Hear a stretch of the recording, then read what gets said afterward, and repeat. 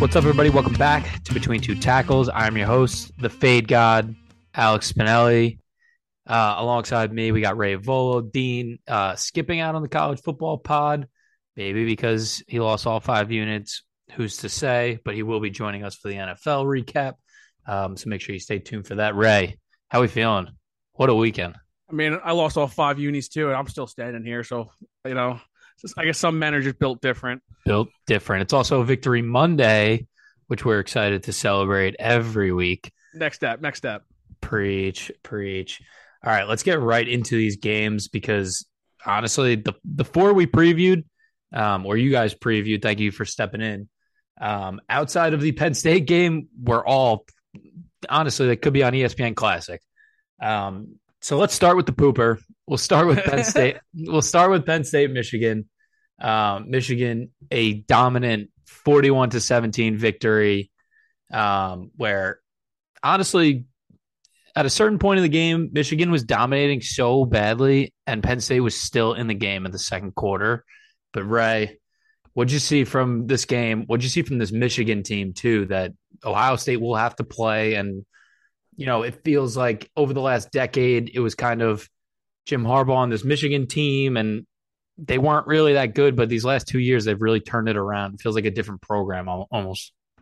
Yeah, I mean, you were saying it like they were still in the game when they were getting dominated. At one point, they were up and they were getting dominated. They were getting dominated, dude. Like they honestly really didn't have a shot in this game. Like I don't care what the scoreboard said.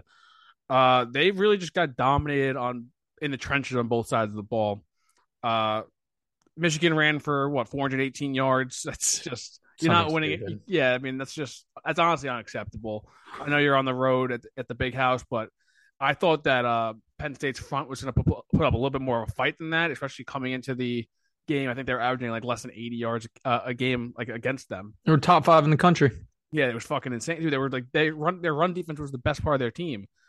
That's a false 5th in the country though, because some of those games it was big passing, a lot of passing in some of those games, high scoring. But yeah, just really, really poor effort from this defensive line. Yeah, I mean, this Michigan team, they're kind of like they were last year in the sense that they just run the fucking ball, man. Like, they're way more talented at quarterback now and more athletic with JJ McCarthy, but he didn't really even have to do much. Like, they just hand the ball off to Blake Corum 28 times. And then even Donovan Edwards, he's a freshman or is he a sophomore? I can't remember, but he got involved. Yeah, I think he might be a red shirt. Yeah, I think he's a sophomore, but he was fucking killing it too. He broke off a bunch of big runs. Yeah. And honestly, there were some points in this game, too, where it looked like Penn State might have had Corum in the backfield, but then he went untouched for like 8 yards. They were just getting gashed, and then some of those long runs, they had no shot. I'm definitely going to touch on Penn State more in the stock down, but yeah, I mean, like you said, getting dominated, and they were up at one point. I mean, they got stops on the 2 first drives, long drives, and they got 2 field goals out of them. Clifford had the big run that set them up for a touchdown, and then they got the fluke off the helmet interception for a touchdown. That was insane. And then it was really just Michigan running the ball down their throats. Literally down their throats. And also, I don't know if it was a third down or not, but I don't know if you remember, I think it was early in the game, that Joey Porter like personal foul that he had, like where he was like wrapped them up and then like the whistle blew and then 3 seconds later he slammed to the ground. Like that shit, come on, man. On the road, you can't do that shit, especially in I feel like that was just like I think I extended the drive if I'm not mistaken. And they went they went on to score on that drive. But yeah, and honestly, this Michigan team too, even though they lost Aiden Hutchinson and Ojabo and Dax Hill, I feel like this defense is better. Honestly, I feel like they have more athletes across the defensive line, especially. That defensive line is actually like very, very scary. The 2 senior edges I touched on last week, Oki and what's his name, Mike Morris. Dude, Messi was also killing us, dude. Insane. I think I touched on him in the preview, but yeah, he was super. He was just plugging the fucking lane. You guys didn't run for like anything really, right? Besides that Clifford run, we couldn't. We legit couldn't. Singleton had under 20 yards. I think Kidron Allen had under 20 yards. I mean, it was just really bad. We weren't extending drives. But I also was thinking about this too after the game, especially with their offensive line, like recruit, especially in college football. Football is always won in the trenches, but in college football, that's even more prevalent. The best teams always have the best offensive line, and they have the best defensive line. And for Penn State, especially, I mean, this defensive line sucks on this team, but in years past, they have had good defensive lines. But their offensive line has always been a problem. And they just, I mean, this year they had number 10 offensive tackle. Next year they have number 2 and number 3 offensive guards in their class. And they, in 24, they have the number 6 offensive tackle. Like the recruiting like that needs to keep up if you want to be in this big boy conversation, or else you're just going to be a top 12 team every year and never make the playoff. Yeah, until they expand it. I mean, your left tackle, from what I saw, I mean, obviously, Fashanu actually did an okay job. I thought he did a pretty decent job, and also I really liked your safety, Jair Brown. I love him. He's big, dude. He's thick. He made a couple nice plays that I noticed. I didn't like go back and rewatch it. Just while I was watching the game, they jumped out at me. Yeah. So for Penn State, this is likely season over. And for Michigan, they'll keep it rolling. This will be a really interesting matchup against when they play Ohio State. All right, we'll move on to the second game, an unbelievable game. Great ending. Got number 3 Alabama on the road, number 6 Tennessee. Tennessee, a 42-49 victory. This is 52-49. 52-49. It's like those classic like Big 12 games. Ray, what an output. I mean, for both quarterbacks, both guys played unbelievable. Yeah, I mean, I think we were texting during the game, but you said it, and I couldn't agree more. Bryce Young, if he was like 3-4 inches taller, he's probably the best quarterback prospect I've ever seen. He's insane. He was so great. I can't believe they lost this game. Dude, the way Hendon Hooker was unbelievable. The way he commands the line of scrimmage, he just knows exactly, I feel like, what the defenses are doing. The way he can escape pressure, I don't know how anyone can have Will Levis ranked ahead of him. But I guess let's focus more on the winning side. This Tennessee offense in particular is going to be a problem. I don't know if their defense can be able to hold up enough to like win a national championship, but no team wants to play this fucking Tennessee offense. No team. Hendon Hooker, 385 yards, 5 touchdowns. He finally threw his first pick. I don't remember. Was it a little fluky? I don't remember it. I know he had like one that was really close too. To be honest, I don't remember it. Yeah, I don't remember it off the top of my head either. And then also, I mean, Cedric Tillman out, and fucking Jalen Hyatt said, "Hold my fucking beer. I got this for you fellas." 6 catches, 207 yards, and 5 touchdowns. That's one of the craziest stat lines from a receiver I've ever seen, especially from this against an Alabama team that's just like they are loaded with talent, NFL talent on the back end. They just haven't played like it at all. Right. And I mean, you mentioned this Tennessee defense, especially. That is by far the biggest worrisome for this team. This offense is rolling, but I wrote it down. They're 47th in the country in scoring defense. They're 104th in total defense, and they're 129th in pass defense. Can you win a national championship like that? I don't know, man. I really don't. I think they're gonna have to like figure out a way to buckle down towards the end. But I mean, this offense can keep pace with anyone. So when you have an offense like that, it kind of gives your defense a little bit of a breathing room, a little bit of luxury. And also, I want to say, because every single week we talk about Tennessee, I note that if they the other team needs to get after Hooker and like knock him on his ass. This Tennessee offensive line holds up every week. They're really good. They had one sack. I didn't really notice Will Anderson like at all, to be honest with you. Overall, this offense is just elite. This offense is elite. There's really no other way to put it. And that was also, I mean, these a little bit ways to go, but that's a Heisman performance if I've ever seen one. Right. For Alabama, 17 penalties in this game. Brutal. Pretty hard to win like that. And they also had that horrible fumble on the punt early in the game where they were clearing out and the guy went up and picked it up. He tried to pick it up and they lost it. Tennessee ends up scoring on that drive too. That's and they made it 20. They made it 28-10. So yes, I texted you guys after and I said that guy just lost a scholarship. Like that guy, there's no way that guy's playing remotely anytime soon. Yeah.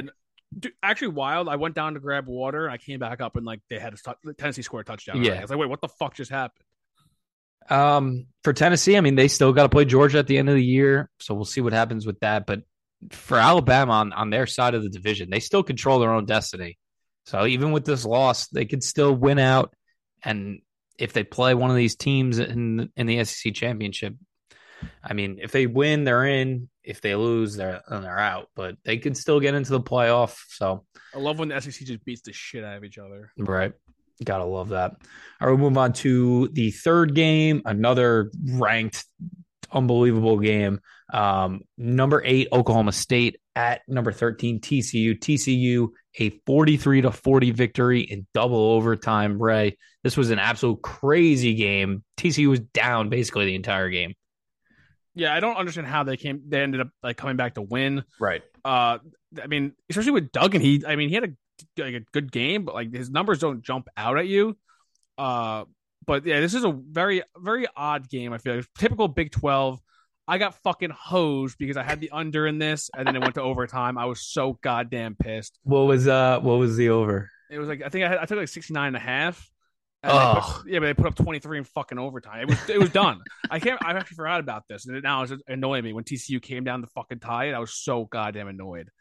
Because this was actually looking like a wrap. I actually had it marked down, but Quentin Johnson, another great performance. He's really trying to secure that number 1 receiver job, which is our spot rather in the upcoming draft, which was pretty good to see.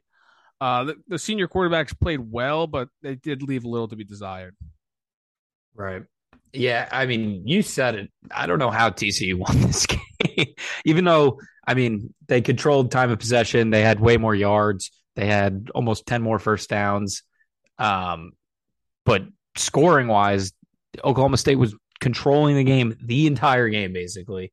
And Max Duggan made enough plays at the end of the game.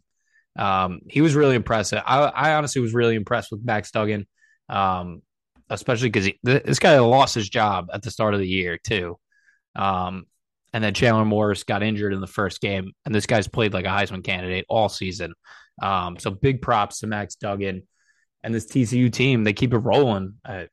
They're really, really good team in this Big 12. They're undefeated still. Yeah, I mean, yeah, if they win this Big 12, as like we said, the SEC is going to beat up on each other. They have a shot. They have a real shot to make the playoffs. Big time. I think also, but let me point out, if they make the playoffs, they get fucking waxed in the first game. Big time.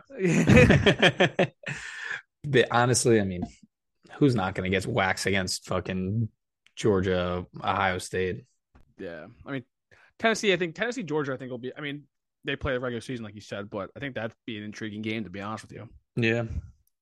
All right, we'll wrap it up with our last game. We'll Pac-12 action. Another insane game. This game. This game was crazy. Fucking infuriated me. Number 7 USC on the road at number 20 Utah. Utah needed this game desperately to keep their season alive.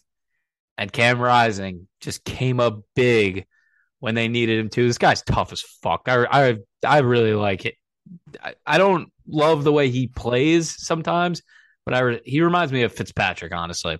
Yeah, he's gonna have an NFL job. I mean, he'll be a backup for a little bit, but I wouldn't even be surprised if he can like fight tooth and nail, get a starting job eventually. He's gritty, like you said, and he plays on time. When he plays on time and in the system, I feel like coaches are gonna love him. Right, and it was really this the second half, especially, that got Utah. I mean, they scored right before the first half ended, and then they got the ball to start the second half too. Scored to start the second half, but they had 4 drives in the second half. The first drive, 7 plays for a touchdown. The second drive was 11 plays that they got down to the 15-yard lines. They ended up fumbling. And then a 10-play drive for a touchdown and a 15-yard play, a 15-play touchdown drive to end the game. And then they go for 2.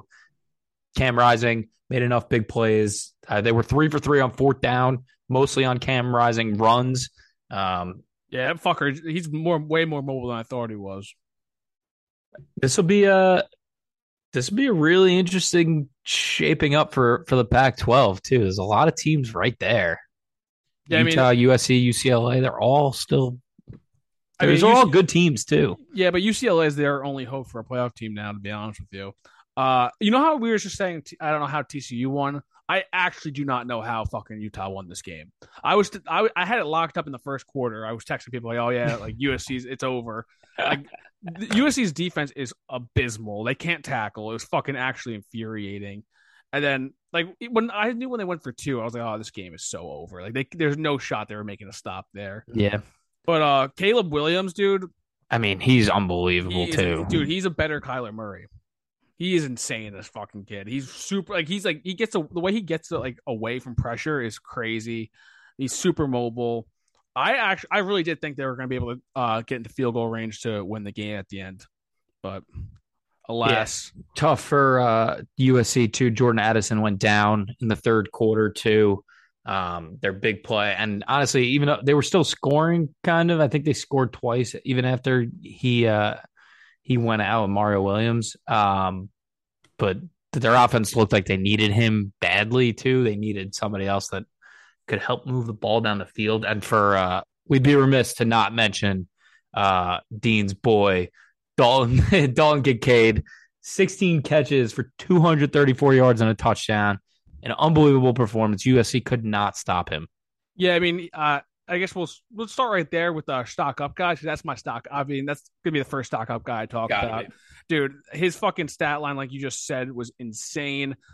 He really, like I guess he really gained a lot of fucking, like I guess draft hype with that other tight end going down because they just targeted him and him alone, I think, the entire game. Super sure handed. That catch along the sidelines, I want to say it was that catch was disgusting. Literally insane. I didn't think there was a shot in hell he caught it. And it was like, I think he may have even had 2 feet. It was a very clean catch. Super strong hands. He's going to get drafted, definitely, and he'll have a role in the NFL next year. Big time. First guy I'm mentioning for stock up is Chase Brown, running back for Illinois. Got to show the Big Ten some love. This week, against Minnesota, 41 carries for 180 yards. He now leads the country in rushing with 1,059 on 192 carries. This dude is an absolute workhorse for this Fighting Illini team, especially after a brutal loss. They won in week 0, but they lost week 1 against Indiana. Really tough loss. They've since won 5 straight, and they're now ranked 18th in the country. This Illinois, 18th in the country. And he is by far their most dynamic player, and he's basically their entire offense. He helped control time of possession against Minnesota, 40 minutes to 20 minutes in this past game. That's how you win. When you're a less talented team, that's how you win games. But ironically, I feel like 41 carries, that may actually be NFL draft stock down. I'm not positive, but to be honest, I don't think this guy gets drafted because I was looking at his numbers. 192 carries in 7 games is absurd. Yes. All right, who you got for your second stock up? I'm sticking at the running back position. I'm going someone I think I touched on earlier in the season, but senior running back Eric Gray for Oklahoma. Dude, this kid fucking really balled out against Kansas. I mean, I know Kansas's defense I mentioned last week in the recap, they can't tackle for dick, and he took advantage of that. Let me see his stat line. I think he had like 28 carries, I want to say. Let me see. No, 20 carries, 176 yards, 2 touchdowns. I saw I think it was the first half, I believe. He had like a 20-yard touchdown run that got called back, and the next play he just ran for a 30-yard touchdown run. Super good balance, contact balance. Like he was doing spin moves, getting a hit, and just keep staying up. This is someone that you really have to wrap up. He's not going to go down with like those weak ass arm tackles or just throwing your body at him. On the season, he's got 97 carries, almost 700 yards and 5 touchdowns. Transferred from Tennessee. I think he's going to get drafted on day 3, and he'll definitely contribute in the NFL backfield. Also, I had the over in this game, in the Kansas-Oklahoma game, and that was the easiest bet of my life. I think they scored like 35 points in like a quarter and a half. Nice. Yeah. All right. I'll round it out for our stock up guy. A guy I actually had a stock up a few weeks ago, but he continues to ball. Got Myles Murphy for Clemson, the edge. 6 tackles, 3.5 tackles for a loss, 2 sacks, and a forced fumble against Florida State. especially when he's one on one. He catches a lot of double teams, even for a defensive line so good. He still gets double teamed a ton. But when he catches these one on one matchups, there's nobody better in the country than him. Um, he's long, he's a freak athlete, and his power, his speed to power moves are unmatched, and these lower level offensive tackles cannot handle him. He's going to be likely a top 10 pick, top 15 pick. I'm really excited to see what he does in the NFL because he's a special, special talent. All right, Ray. Let's move to some stock down. Let's get a little pessimistic. Who you got for your stock down?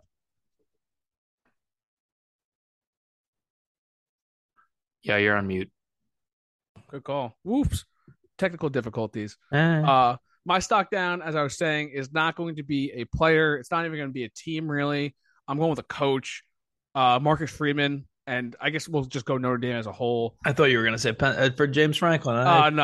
I wouldn't have stopped you. Yeah, I mean, one loss for him, but I mean, Marcus Freeman, man, this talk about an absolute abysmal start to your coaching tenure. They lost to at home to Stanford, who was 1-4 coming to the game, and they were 17.5 point favorites.